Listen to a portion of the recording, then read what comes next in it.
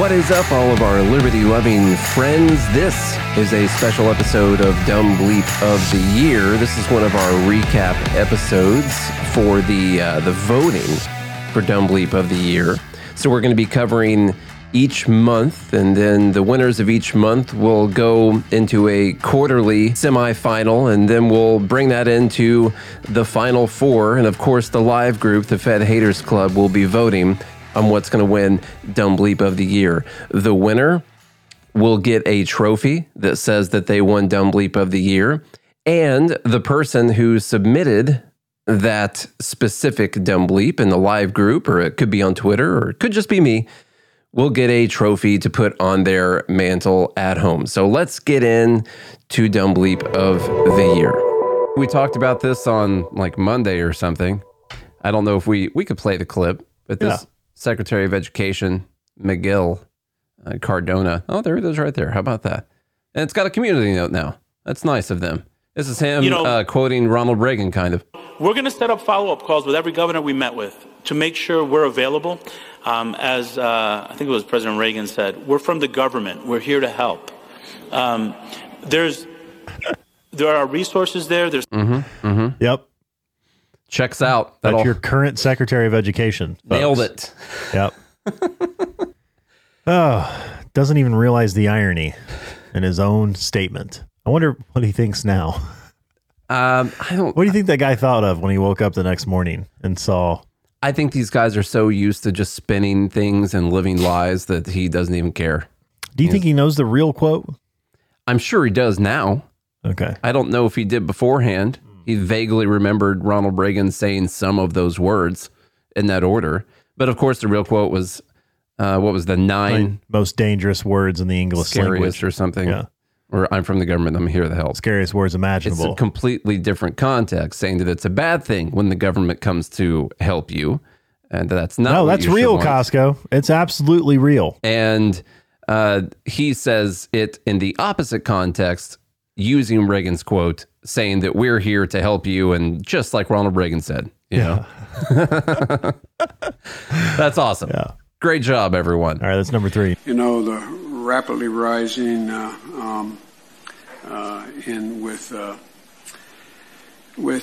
don't know. This is a post I saw from Spike Cohen today. I'm basically just going to read his Twitter post because the story is ridiculous, and I'm going to put a link to the Twitter post in the show notes for today's show. And what I recommend, if you don't have a whole lot of time, is that you go and repost this post, because it's got a lot of retweets right now, and it's got a lot of views. And Spike, with his organization, You Are the Power, has been doing some really great things, and this cause is crazy. So meet the Hernandez family. You can see the picture of the family right here. That's Matt and Tucky. Matt and Tucky is the mom, smiling with their beautiful young daughters. Over the past few months, the Georgia state government has ripped this family apart because one of their daughters has a medical condition that the court refuses to acknowledge. This all started when Matt and Tucky noticed some swelling in the lower legs of Emma, their infant daughter. They took her to a pediatrician who did some blood work and referred them to the ER. After an x-ray of her legs, the hospital's child abuse physician reported possible child abuse, despite the fact that the blood work results indicate a genetic disorder as the reason for her injuries. So they do blood work. They indicate a possible genetic disorder for the reason that she has this, but there's a child abuse physician that is reporting possible child abuse here. GADFCS authorities seized Emma and placed her with her aunt and uncle. Let me make sure I didn't skip anything. Yeah. 2 weeks later, a caseworker visited the Hernandez home and determined that their older daughter, Arya, is obviously happy and well cared for. The next day, Tucky was arrested for battery and cruelty to children. It's the mom. Matt, the dad, is not allowed to communicate with the mom, Tucky, and Tucky is not allowed to communicate with Matt or their daughters. While in the aunt and uncle's care, Emma developed a rash on her feet. That's the infant daughter. The state took Emma from them and sent her to the hospital, where she was put on a feeding tube and given other treatments without any of the family's knowledge or consent. Emma and Arya were then placed with a foster parent. At their first visitation, Matt noted that both Emma and Arya had signs of neglect, including cold, mottled skin, and discoloration on one of Emma's legs. The foster parent dismissed his concerns, and DFCS had no interest in hearing them either. After months of fighting to get copies of Emma's medical records, including from when he first took her to the ER, DFCS finally gave them to him. 2 months later, at their first court hearing, medical experts testified that Emma has either a neonatal rickets or osteogenesis imperfecta, brittle bone disease, both of which are medical disorders which cause the types of injuries she has, and that there is no sign of physical abuse. So medical experts testified in court. The judge refused to admit the medical experts' testimony, choosing instead to rely on the hospital's child abuse physician, who brought no paperwork and did not appear to understand these disorders. While this hearing's going on, Emma and Aria are transported to a visitation center to meet with Matt, but Matt's in court and obviously couldn't be in two places at once. The state either messed up their visitation schedule or intentionally scheduled it so he wouldn't be there. Aria was devastated. With each visit, Matt sees Aria become more and more withdrawn and depressed, and Emma become more injured and sickly. During one of the visits, when the caseworker came into the room, Aria got scared and ran behind Matt. The caseworker accuses Aria of being racist and smiles throughout the interaction, clearly enjoying the fear she is causing. So she was scared of the caseworker who took her away from her parents, and that is because this little child, is racist. And just last week, Matt found out that his visitations are being cut in half. This is just last week. And they are moving Emma and Aria to a new foster family instead of back to their aunt and uncle. This case was brought to our attention by the Williams family, who is now in temporary custody of Emma and Aria when their foster mother went on vacation. After seeing how much these girls want to go home, the Williams began to investigate and discovered the horrific tragedy that the state is putting the Hernandez family through.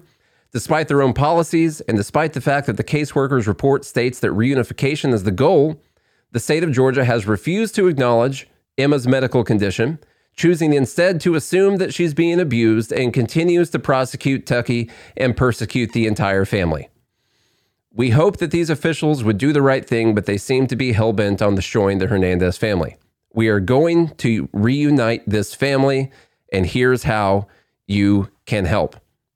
So we put in this post, I'm going to put a link to this post in the show notes so you can find it. He's asking that you email the people. So he lists their email addresses, and to be respectful when you email them. He says, don't give these people a chance to act like victims. You know how much government officials love to make it about them. Don't give them that opportunity. And he says, be sure to repost this. First off, Spike Cohen is freaking amazing. I've always loved that guy. I get inspired every single time I hear him talk. Every episode that we've had him on the show is amazing. And this story is absolutely disgusting. The state of Georgia and the people working in the Child Protective Services, whatever they call it there, should be absolutely ashamed of themselves. Other people who work for Child Protective Services around the country, or if you have, listen, I have family that work in Child Protective Services for states, okay? They're not all bad people, and the good people should stand up and say, this is wrong. There's clear evidence of a medical condition here. This is what happens. The state makes a decision. They pick a lane and they go down this lane and they say, okay, well, we think there's possible child abuse. We're going to take the family away. It doesn't matter now whether or not you can prove them wrong. What matters is that they cannot look like they did something wrong. And they are going to do every single thing they can to never look like they did something wrong.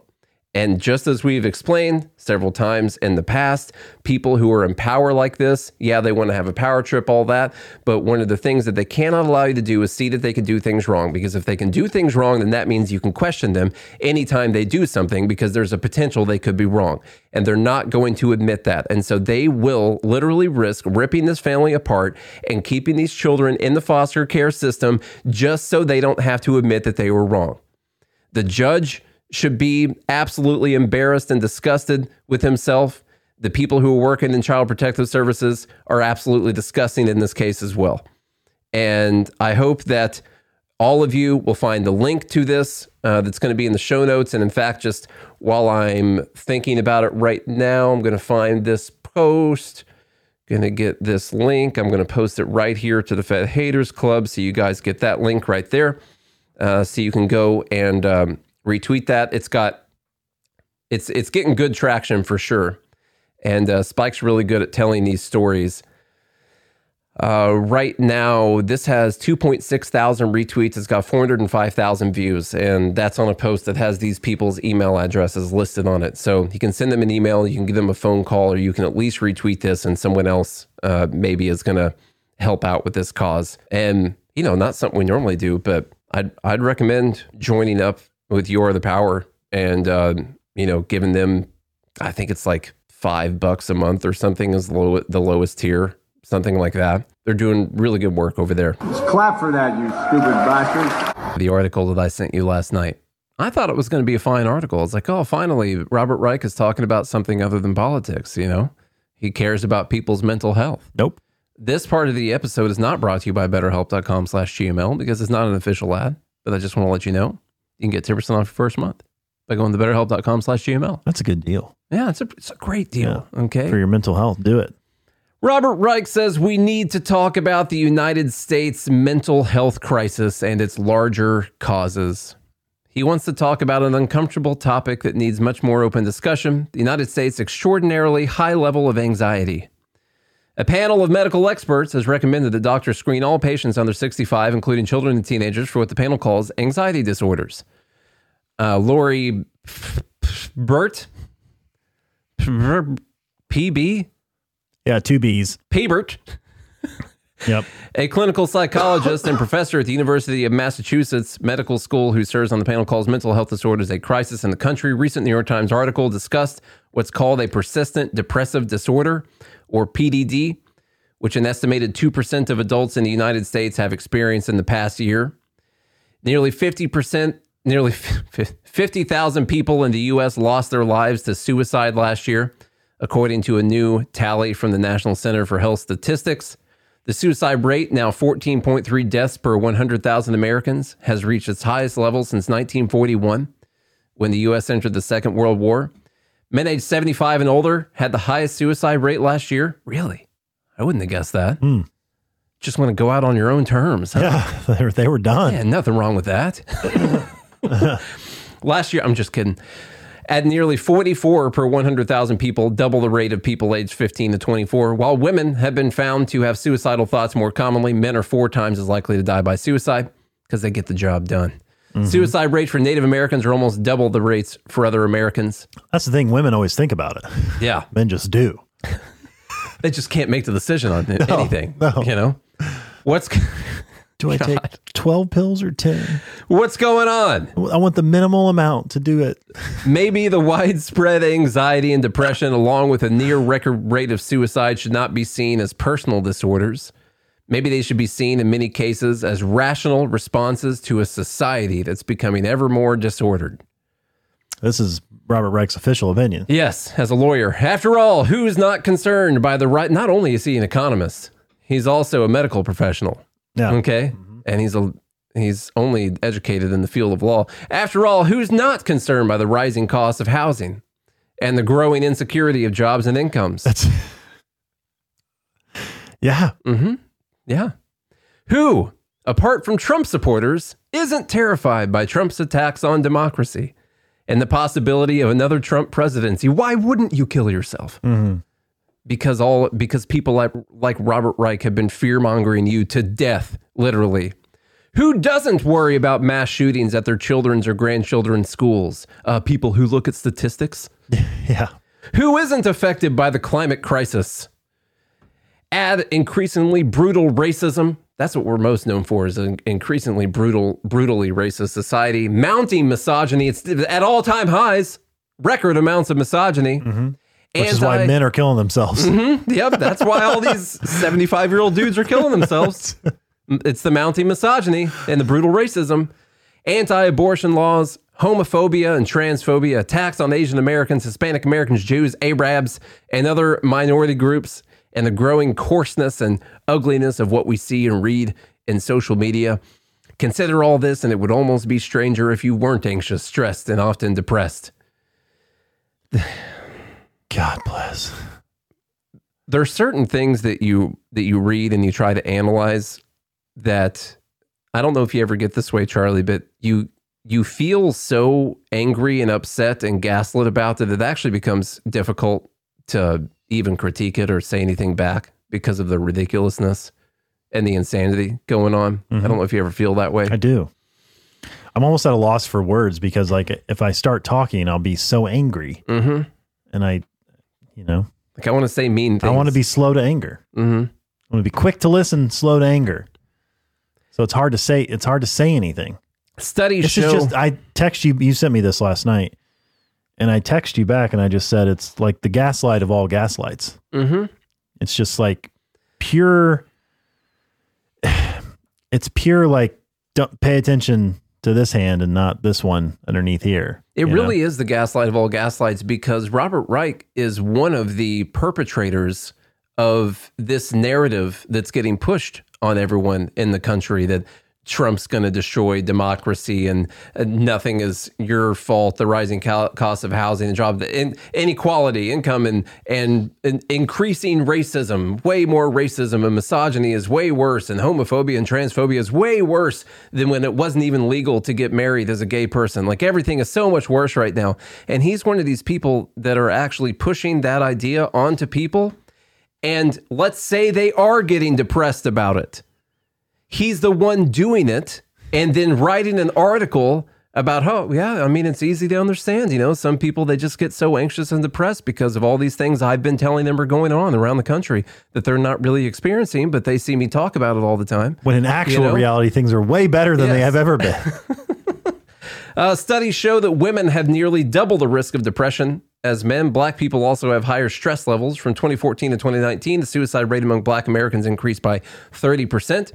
Are women and Black people suffering from a disorder, or are they responding to reality, or both? White men without college degrees are particularly vulnerable to deaths from suicide, overdoses, and alcoholic liver diseases, with contributions from the cardiovascular effects of rising obesity. That's not as important, though. Particularly vulnerable might mean that they have a much higher rate of suicide than all the other people that he mentioned, but he doesn't want to put the stat in there because he's talking about racism and misogyny and stuff like that. Mm-hmm. Are they suffering from a disorder, or are they responding to a fundamental change in American society, or both?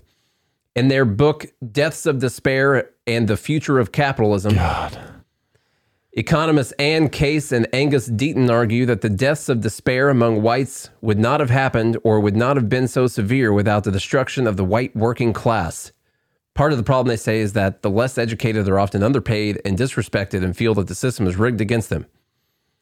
Well, they were white, though, so they probably should kill themselves. As reparations. Yeah, but it makes the stats better for all the Black people because there's less white people. Even if we had far more mental health professionals, what would they do against these formidable foes? Prescribe more pills? If anything, Americans are probably already over-medicated. Dr. Reich here. They could be over-medicated. I would agree with them being over-medicated. Maybe that's one of the reasons that people are freaking out so much, because they just jump the pills immediately when they're having a bad day. Don't get me wrong, I'm not arguing against better access to mental health care. In fact, quite the opposite. Increased staffing and improved access to mental health care are very much needed. Mental health, here's another just striking fact he wants all of us to know. Mental health care is harder to find now than before the pandemic. Does anyone in their right mind actually think that mental health care is harder to find now than it was before the pandemic? Is it harder to find now than it's ever been? He says about half the people in the U.S. live in an area without a mental health professional, federal data shows. Of course, he completely decides to not account for all of the online resources that exist out there. Yeah, huge ones. Instead, he says that half the people live in an area without a mental health professional. He ignores sites like BetterHelp or all of the other competitors that we won't mention on this show that are out there that are offering mental health advice. No, they're not near as good. But you should. But these people probably don't have access to the internet either, though. No. They don't have cell phones. That's true. IDs or. But in addition to providing more and better access to mental health care and a suicide and crisis hotline, shouldn't we try to make our society healthier? Americans experience the least economic security of the inhabitants of any advanced nation. A healthy society needs more job security and stronger safety nets. Because our government is spending us into oblivion. That's why. Because of all the policies you advocate for. Spending more money that lead to what people are most freaked out about, which is they can't afford to pay for food or housing for their freaking children. Because it's too damn expensive. Charlie, you asked where the modern monetary theorists were. This is what they pivoted to. The mental health crisis is because of capitalism.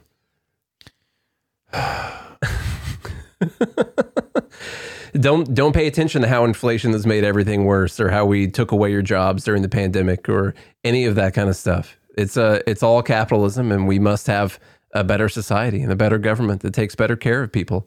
That's what we need. The distribution of income and wealth in the United States is the most unequal of any other advanced nation. A healthy society ensures that no one working full-time is poor and levies high taxes on the wealthy to help pay for what society needs. Says whom? Who says that? Levies high taxes on the wealthy? Look at freaking Denmark and Sweden and Switzerland and all that. You would never support their tax rates. If you make 80 grand a year, you're in the highest tax bracket in Sweden. Highest tax bracket.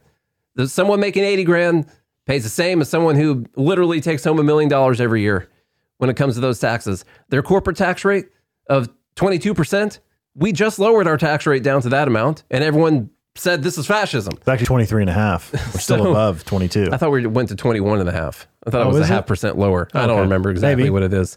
Guns and assault weapons are easier to buy in the United States than any other advanced nation. A healthy society bans assault weapons and makes it difficult to buy guns. If you don't do this, people will kill themselves. That's the danger of guns, is everyone deciding to kill themselves because other people have guns. That's the unseen danger that we're dealing with. A lower percentage of Americans have access to affordable medical care than any other advanced nation. A healthy society keeps its people healthy. The U.S. puts more carbon dioxide into the air per capita than almost any other advanced nation. A healthy society better protects the environment. That's why people are so upset, because they saw the carbon dioxide per capita numbers and they just can't get over it. Big money plays a larger role in American politics than it does in almost any other advanced nation. A healthy society does not allow big money to buy politicians. Some American politicians, like Donald Trump, gain power by stirring up racism, xenophobia, and homophobia. A healthy society does not elect these. They're the ones that stirred all that up. I know. No, I mean, just think about that xenophobia. Whenever he closed off travel from China during the COVID pandemic, that was xenophobic. Mm-hmm. It's racist. You know that time that he said that all of the Mexicans were murderers and rapists? That's racist. Mm-hmm. Of course, he didn't actually say that, but the fact that so many people think that he did has been allowed to stir up a bunch of racism. Oh, God. The list could be much larger, but you get the point. The anxiety disorders suffered by Americans are real, and they apparently are growing, but instead of regarding them solely as personal disorders, maybe we need to understand them as at least partly as social disorders and get to work remedying them as a society. The CDC needs to step in and change our tax rates. That's actually what's going to need to happen. Granted, it would be difficult to achieve any of these criteria for a healthy society, but without seeking to achieve them, no number of mental health professionals and no amount of medications or hotlines will be enough. If you do not increase taxes on the rich and seize companies from the wealthy and start a government healthcare system that's going to completely crash and burn and destroy the healthcare system and further destroy the schooling systems that we have, and take away everyone's guns and modes of self-defense, there's just nothing we can do about this. There's just no way. Yep. You don't stop Trump, people are going to be mass suiciding themselves. Here's what he's saying. If you don't start advocating for the very policies that led you to this depression, then you're going to kill yourself more. Mm-hmm. Yeah. It's gaslighting. It's pure gaslighting. It is some of the He's craziest literally saying I've you seen. need to advocate for the policies that led to this situation. Spending ourselves into oblivion, because everything that he's advocating for would all cost money. Yeah, and who would money they take it from? We don't have. You'd have to take it from the people. They're not going to have it. You're going to have to inflate the currency even more, which means prices will go up on everything. People that are already struggling will struggle even harder. Prices of houses will go up. School, everything that the government sends money towards will continue to go up. The value of your money will go down if you follow whatever it is that he wants you to do. And that is his prescription to stop people from being sad. The best way to get something done, if it holds near and dear to you that you like to be able to Anyway, we're going to get a lot done. And Colorado Supreme Court rules Trump is disqualified from presidency for the January 6th riot. This is so insane. Yep. Now, this has gone through other courts, by the way, and they essentially ruled that they couldn't do anything about it. But Colorado has decided that President Trump incited an insurrection, engaged in insurrection, and therefore is not qualified pursuant to the 14th Amendment to be president. And so they're going to not allow him to be on the ballot in the primary. I don't know what it says for the general. And let's just, first off, it's Colorado. It goes to Democrats all the time. It doesn't matter that much if it were just Colorado. I don't think it's just going to be Colorado, but it will probably still only be Democratic states that try to do this. You know, everyone's saying the Supreme Court's going to overturn this. I think that's true. I think it's true. We'll see. I do think that would happen. How can they prove that he incited an insurrection? That's the thing. Well, the thing is, there's not a lot of case law on this. But even the simple fact that he tweeted, 15 minutes after the barriers broke to go home. Yeah, but he incited people it before still think that it was hours later.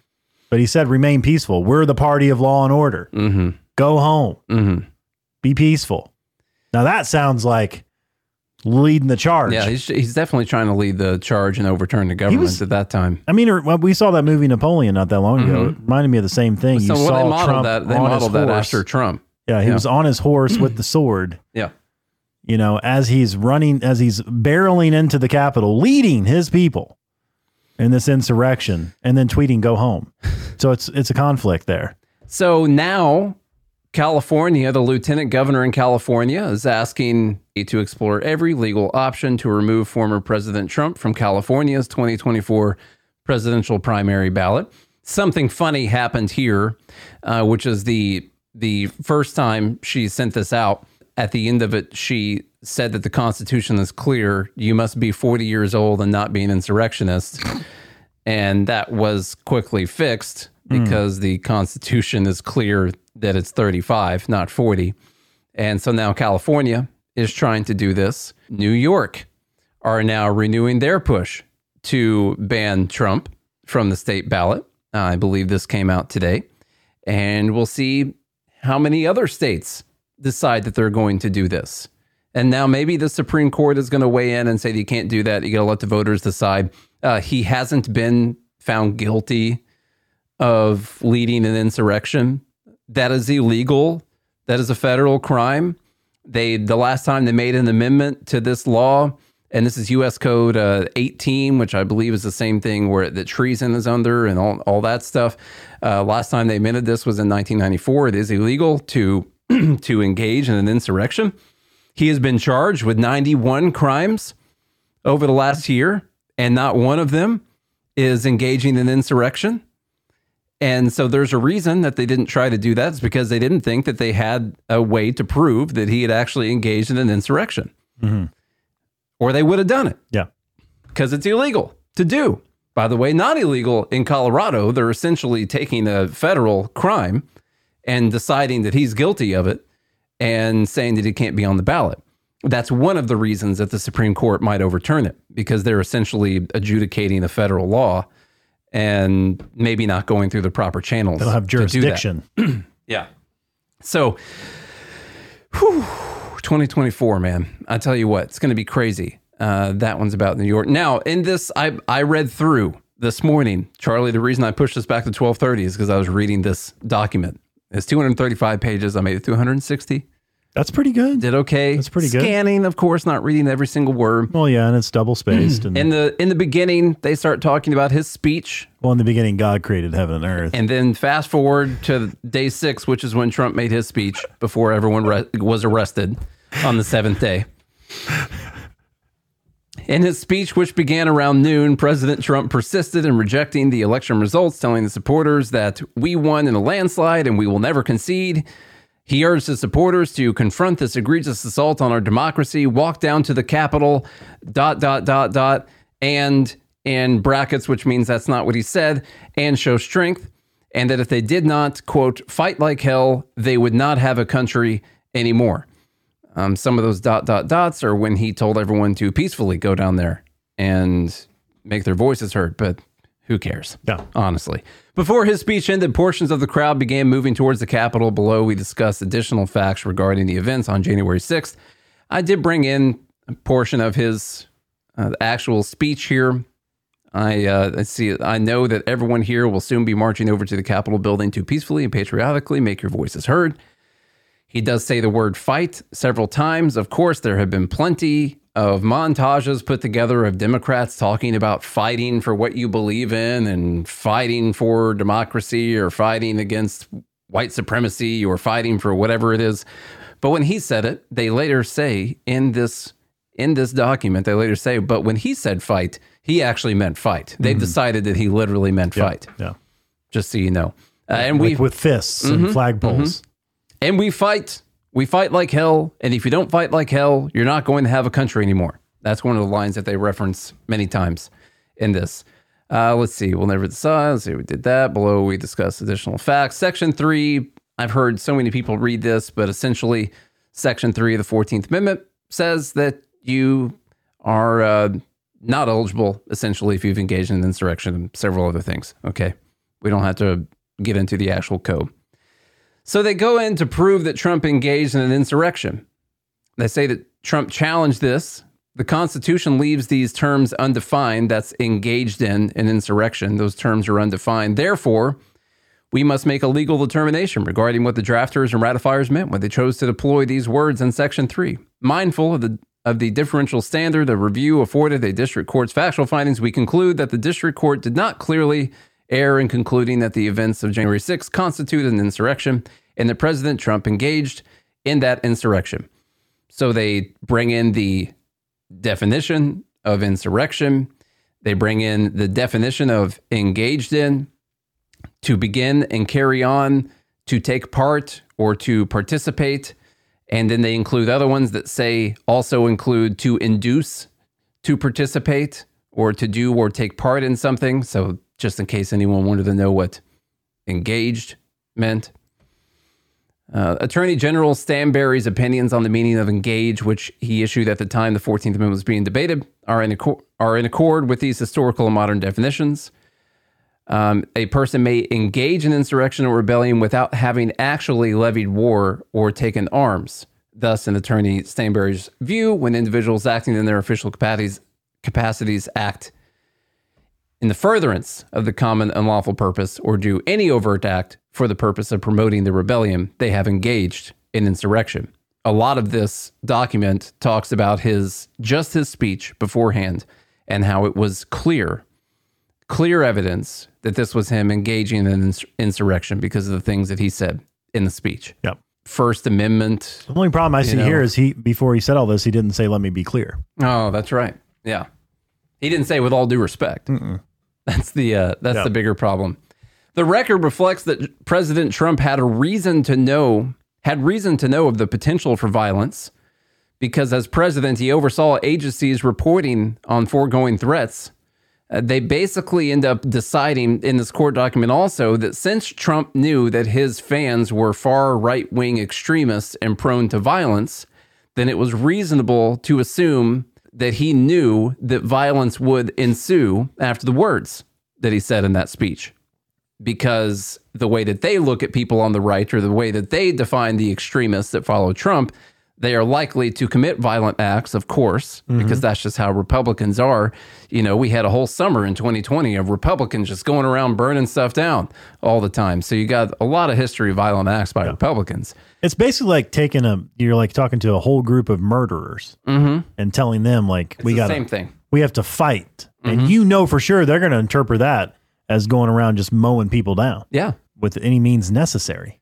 President Trump was informed the Capitol was under attack rather than taking action to end the siege. Approximately 1 hour later, at 2:24, he tweeted, Mike Pence didn't have the courage to do what should have been done to protect our country and our Constitution, giving states a chance to certify a corrected set of facts. That's his tweet. And now at that point, I don't think that they had actually moved into the Capitol. or they had just moved into the Capitol at that time. His next communications were at 2:38 and 3:13, encouraging the mob to remain peaceful and to stay peaceful. So they did mention that in the document. Neither tweet condemned the violence. Yes. Nor asked the mob to specifically disperse. condemn. You can't just say stay peaceful. Mm-hmm. You gotta condemn the violence. I did bring in a timeline of this. I was going to say, because yeah, they act like it's 2 hours later from when he started the speech. Well, so the Senate recessed at 2:20 p.m. and then the building goes into lockdown. So that's when they recessed. He tweets out at 2:38 p.m. Telling everyone to stay peaceful. He didn't tell them to leave. So, of course, he wanted them in there. They were doing exactly as he had told them to do, Charlie. They do also try to clarify the argument that his speech was not protected by the First Amendment right to freedom of speech because he was guilty of incitement, according to them, in Colorado, even though he did not tell people to go and specifically do something in the Capitol. Mm-hmm. He did not tell them to poop on Deborah's desk or anything like that. He didn't tell them to steal podiums. He didn't tell them to break through the barricades. It was reasonable that he should have known that what he was saying to the crowd, a crowd that was prone to violence because they were extremists, it was then reasonable that he would know that he was actually inciting them to go and commit violent acts. And that is the argument that they essentially make in here, that because the crowd was full of right-wing extremists, that he should have known, and that he in fact did know, what they were going to go do. He didn't have to say it because that he had a group of terrorists there listening to them. Yeah. And he told them to go down there. Well, what do terrorists do when they go down there? They terrorist. Mm-hmm. Yep. So that's the thing there. Since we don't exactly have enough time to read through all this stuff, I'm just trying to grab some of the important parts. And I think the most important part is the fact that I got to tell you, Charlie, we're screwed in 2024, regardless of what happens. Why? We're screwed. You're saying it's not going to be fun? We're screwed. Well, okay, us as a podcast are not screwed in 2024. It'll be great for listenership. That's true. But as a country, I'm worried about this.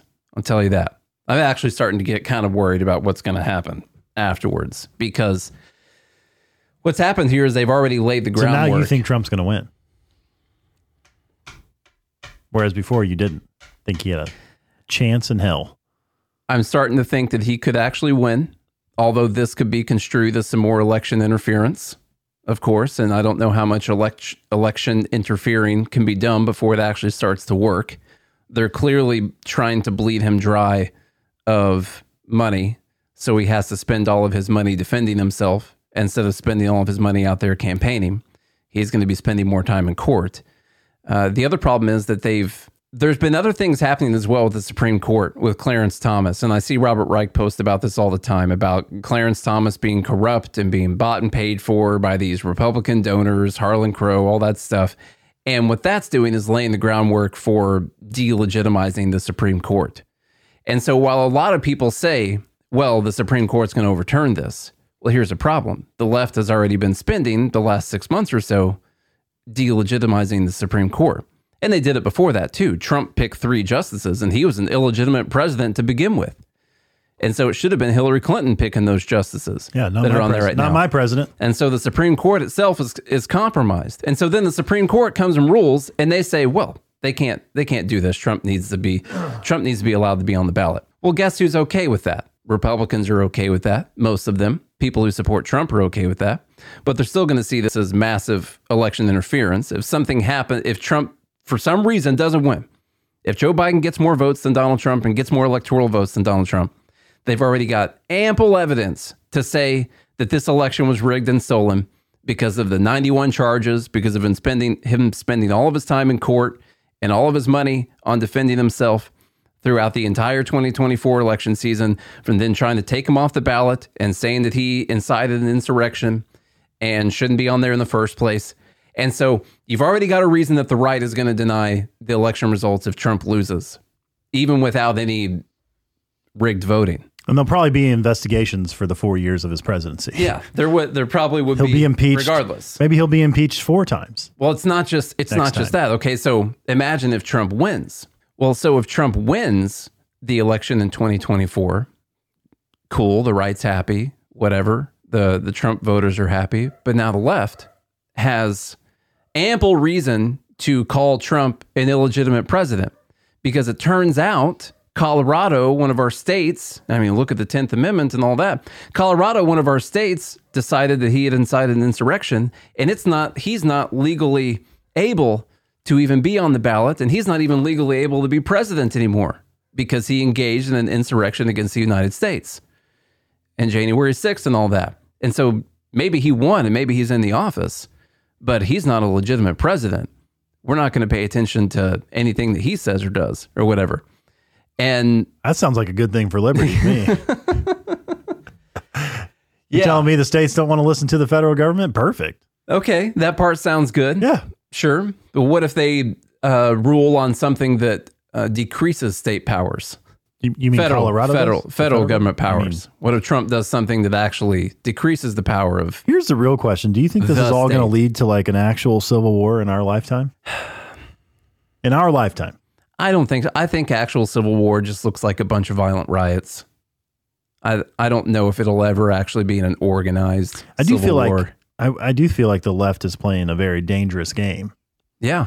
Considering typically most of the guns are on the right. Mm-hmm. So. It's true. It's true. You know, we read history about all these heroes, like our founding fathers. Like, when is there a point where it's like people are brave enough to take a risk? I don't know. To something they feel is necessary. I honestly don't think that'll happen. And I hope I'm right about that. I don't think that'll happen. I don't think the actual civil war will happen because I don't think there's enough really legitimate. I mean, I'm probably going to get in trouble just for asking these questions. I don't think there's enough legitimately principled people out there who care more about actual liberty and a constitutional government than they do being able to sit and relax on the couch and watch Netflix or something like that. Like, it's cool to tweet about this stuff from your phone, but when it comes to putting your life on the line, I don't know how many people are going to do that. Yeah. I don't see the actual structured civil war. I just see a lot of violent clashes between people. I see an increase in the surveillance and police state in the U.S. because of these violent clashes between people. And I see the federal government actually becoming more and more tyrannical to keep people safe. Which will then lead to... We'll see. I don't know. Honestly, I think the whole insurrection thing is BS in the first place. I mean, that we were founded by insurrectionists. Okay. By the way, we have a mug on our merch store that says pro-insurrection since 1976, 1776, and 1976. If you were born that year, it's for you. Okay. I'll make one for you. 1776. And so I think the whole insurrection thing, there's a lot of things the government has in place that, I mean, naturally criminalizes people who stand up against the government. And so while I don't agree with January 6th or what happened then, I'm also worried about the ramifications for other people because I don't like the idea that standing up against your government, no matter how tyrannical, is a crime punishable by death. You know, right. That doesn't sound right to me. What if you have a tyrannical government? And so I don't even think that is in the spirit of the founding fathers in the first place, which is probably why it's not in there. They would have felt really weird writing that you couldn't stand up against the tyrannical government in the in the Constitution after they just got done doing that thing. So we'll see what the Supreme Court does. They have until January 4th to make a ruling on this. And we'll see also just the ridiculous nature of the fact that Colorado and Democrats apparently are trying to protect democracy by removing democracy in choice, not allowing the voters to vote for the person that they want to vote for. The more you limit choice, the safer democracy is. That's it. You got to safeguard democracy by preventing democracy from happening. Everything's undermining democracy. School choice. Choosing a president. Choice. What we found today is what undermines democracy is choice. This show is sponsored by BetterHelp. We're coming up on the holiday season, and honestly, I used to dread this part of the year seriously did. It can be so stressful trying to find gifts, coordinate schedules. You guys ever try to schedule with your family during the holidays? Plus, to me, it's always marked the passing of yet another year. And when I say that out loud, I can't believe that I used to look at that as a bad thing, the passing of another year. Not everyone gets that. But adding something new and positive can counteract some of those feelings. Therapy can be a bright spot amid all the stress, just like it was for me when I tried it. That's right, doing therapy worked for me, and it can work for you too. So if you're thinking of starting therapy, give BetterHelp a try. It's entirely online, designed to be convenient, flexible, and suited to your schedule.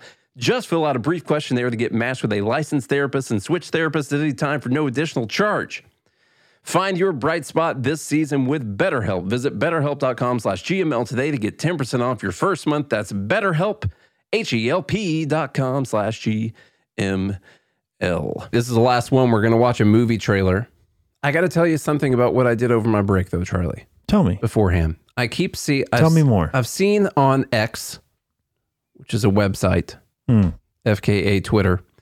I've seen on X stuff about this movie called Leave the World Behind, and a lot of right-wing influencers on Twitter were posting about how the Obamas were executive producers on this, and it's this, anti-racism movie or anti-Tesla because these Teslas crash. And I'm just going to tell you, the people who posted about it, they hadn't watched the movie yet. I watched it with my mom, and I'm highly sensitive to annoying politics in movies.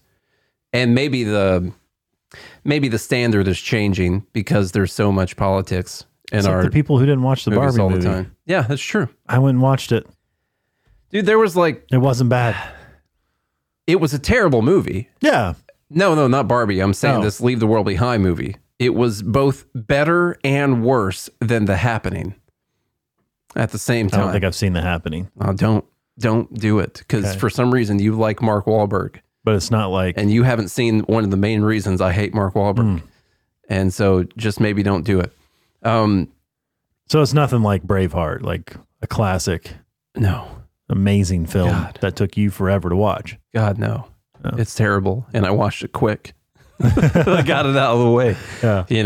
I like to wait for really good things, have anticipation for positive things in the future. This one I wanted to get out of the way real quick. That's an insurrection, by the way. Yeah. You want to watch an insurrection, Braveheart.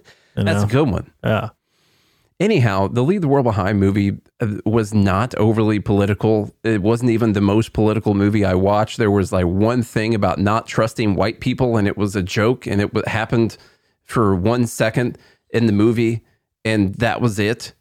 And the Tesla's crashing, it's because there was a cyber attack going on and they were hacking cars that had self-driving.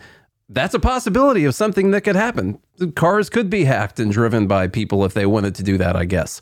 I don't know. I don't know anything about technology, but it sounds like something that could happen. And so I don't think they were trying to take down Tesla or make white people look bad or anything, because at the end of the day, everyone got along and with each other. So anyhow, I just wanted to say, maybe don't freak out about every little clip from a movie. I watched Die Hard 3. There's a scene with Samuel L. Jackson where his nephews come into his shop. They have a stolen stereo that they're wanting to bring to his pawn shop. And he asks them something like, who are we not going to trust, or who do we not want to help us? And they both say, white people. That was a movie from the 90s or something like that. And I love that movie. That was more than what was in that Leave the World Behind movie that everyone was thousands of retweets about. Watch the movie. But this movie, I'm telling you right now, I'm not going to give it any benefit of the doubt because it's called The American Society of Magical Negroes. And it's about a group of people that have to go around making white people feel good so life is easier for everyone. It actually looks like it could be an enjoyable movie, and I actually think it's going to do well because it looks like it's nicely done. But the idea of the movie... I'm not going to judge it till I watch it. Yeah, here we go. Because I don't know.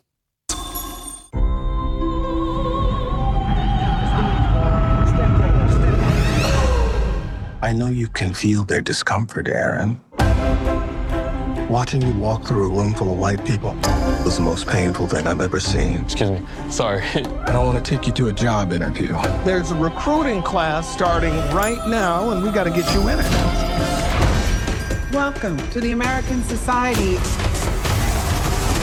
of Magical Negroes. I don't really understand. It's easier said. What's the most dangerous animal on the planet? Shark. White people, when they feel uncomfortable.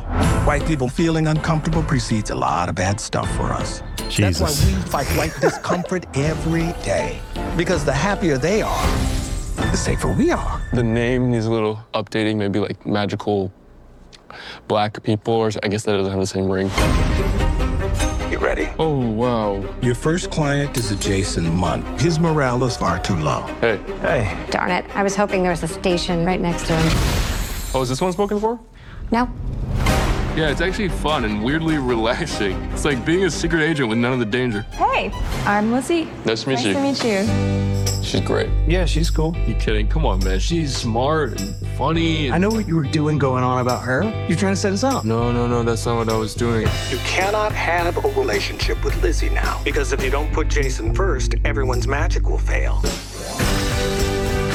I've always felt like it's my job to make white people feel comfortable, and here it literally is. But maybe it shouldn't be. I got a great plan to ask her out, but I'm gonna need your help. Do you think you could, work your magic? Hey, is he talking about me? Hey. Oh my God. Wait, are you?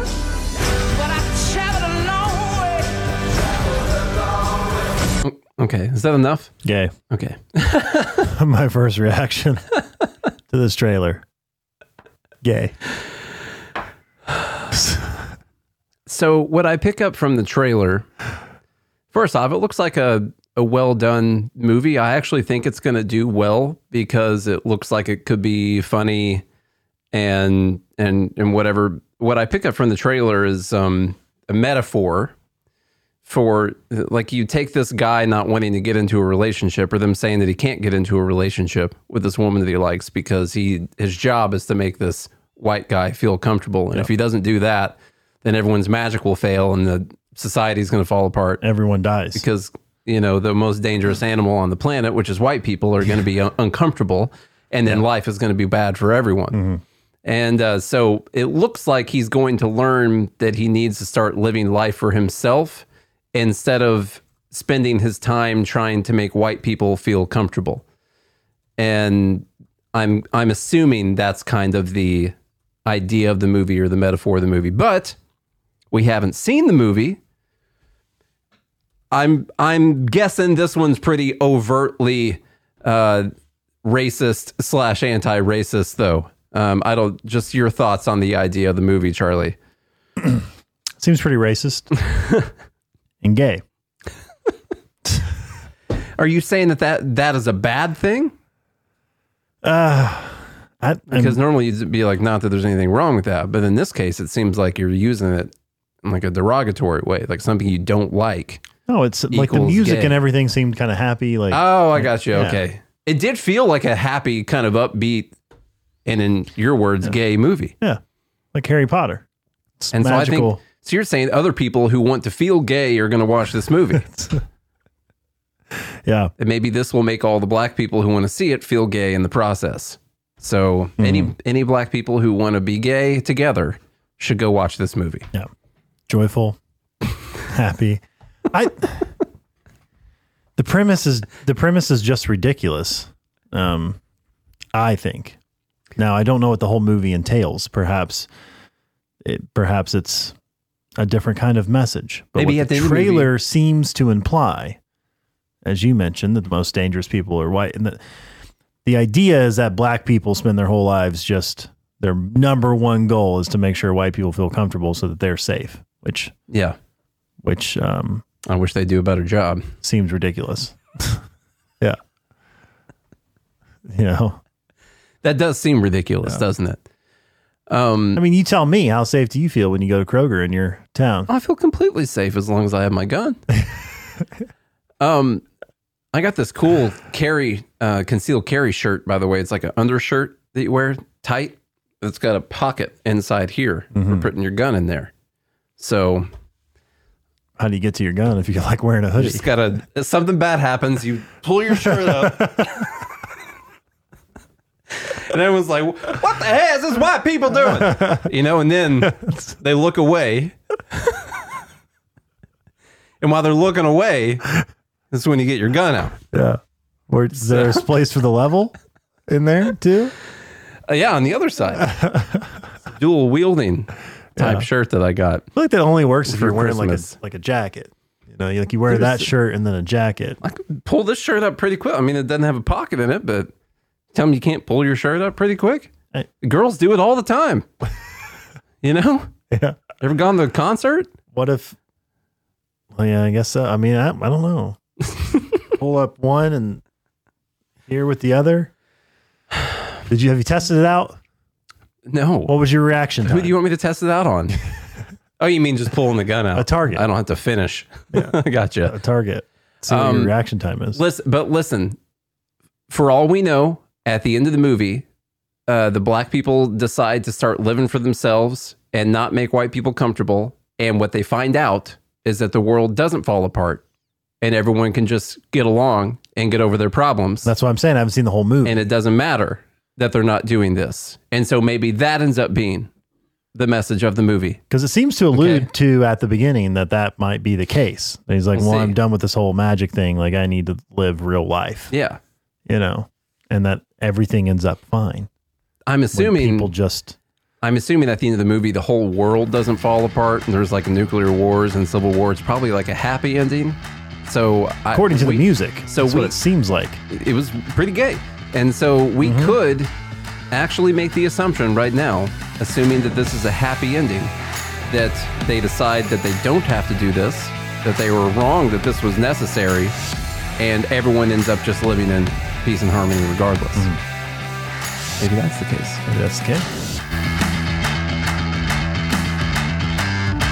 Just clap for that, you stupid bastard.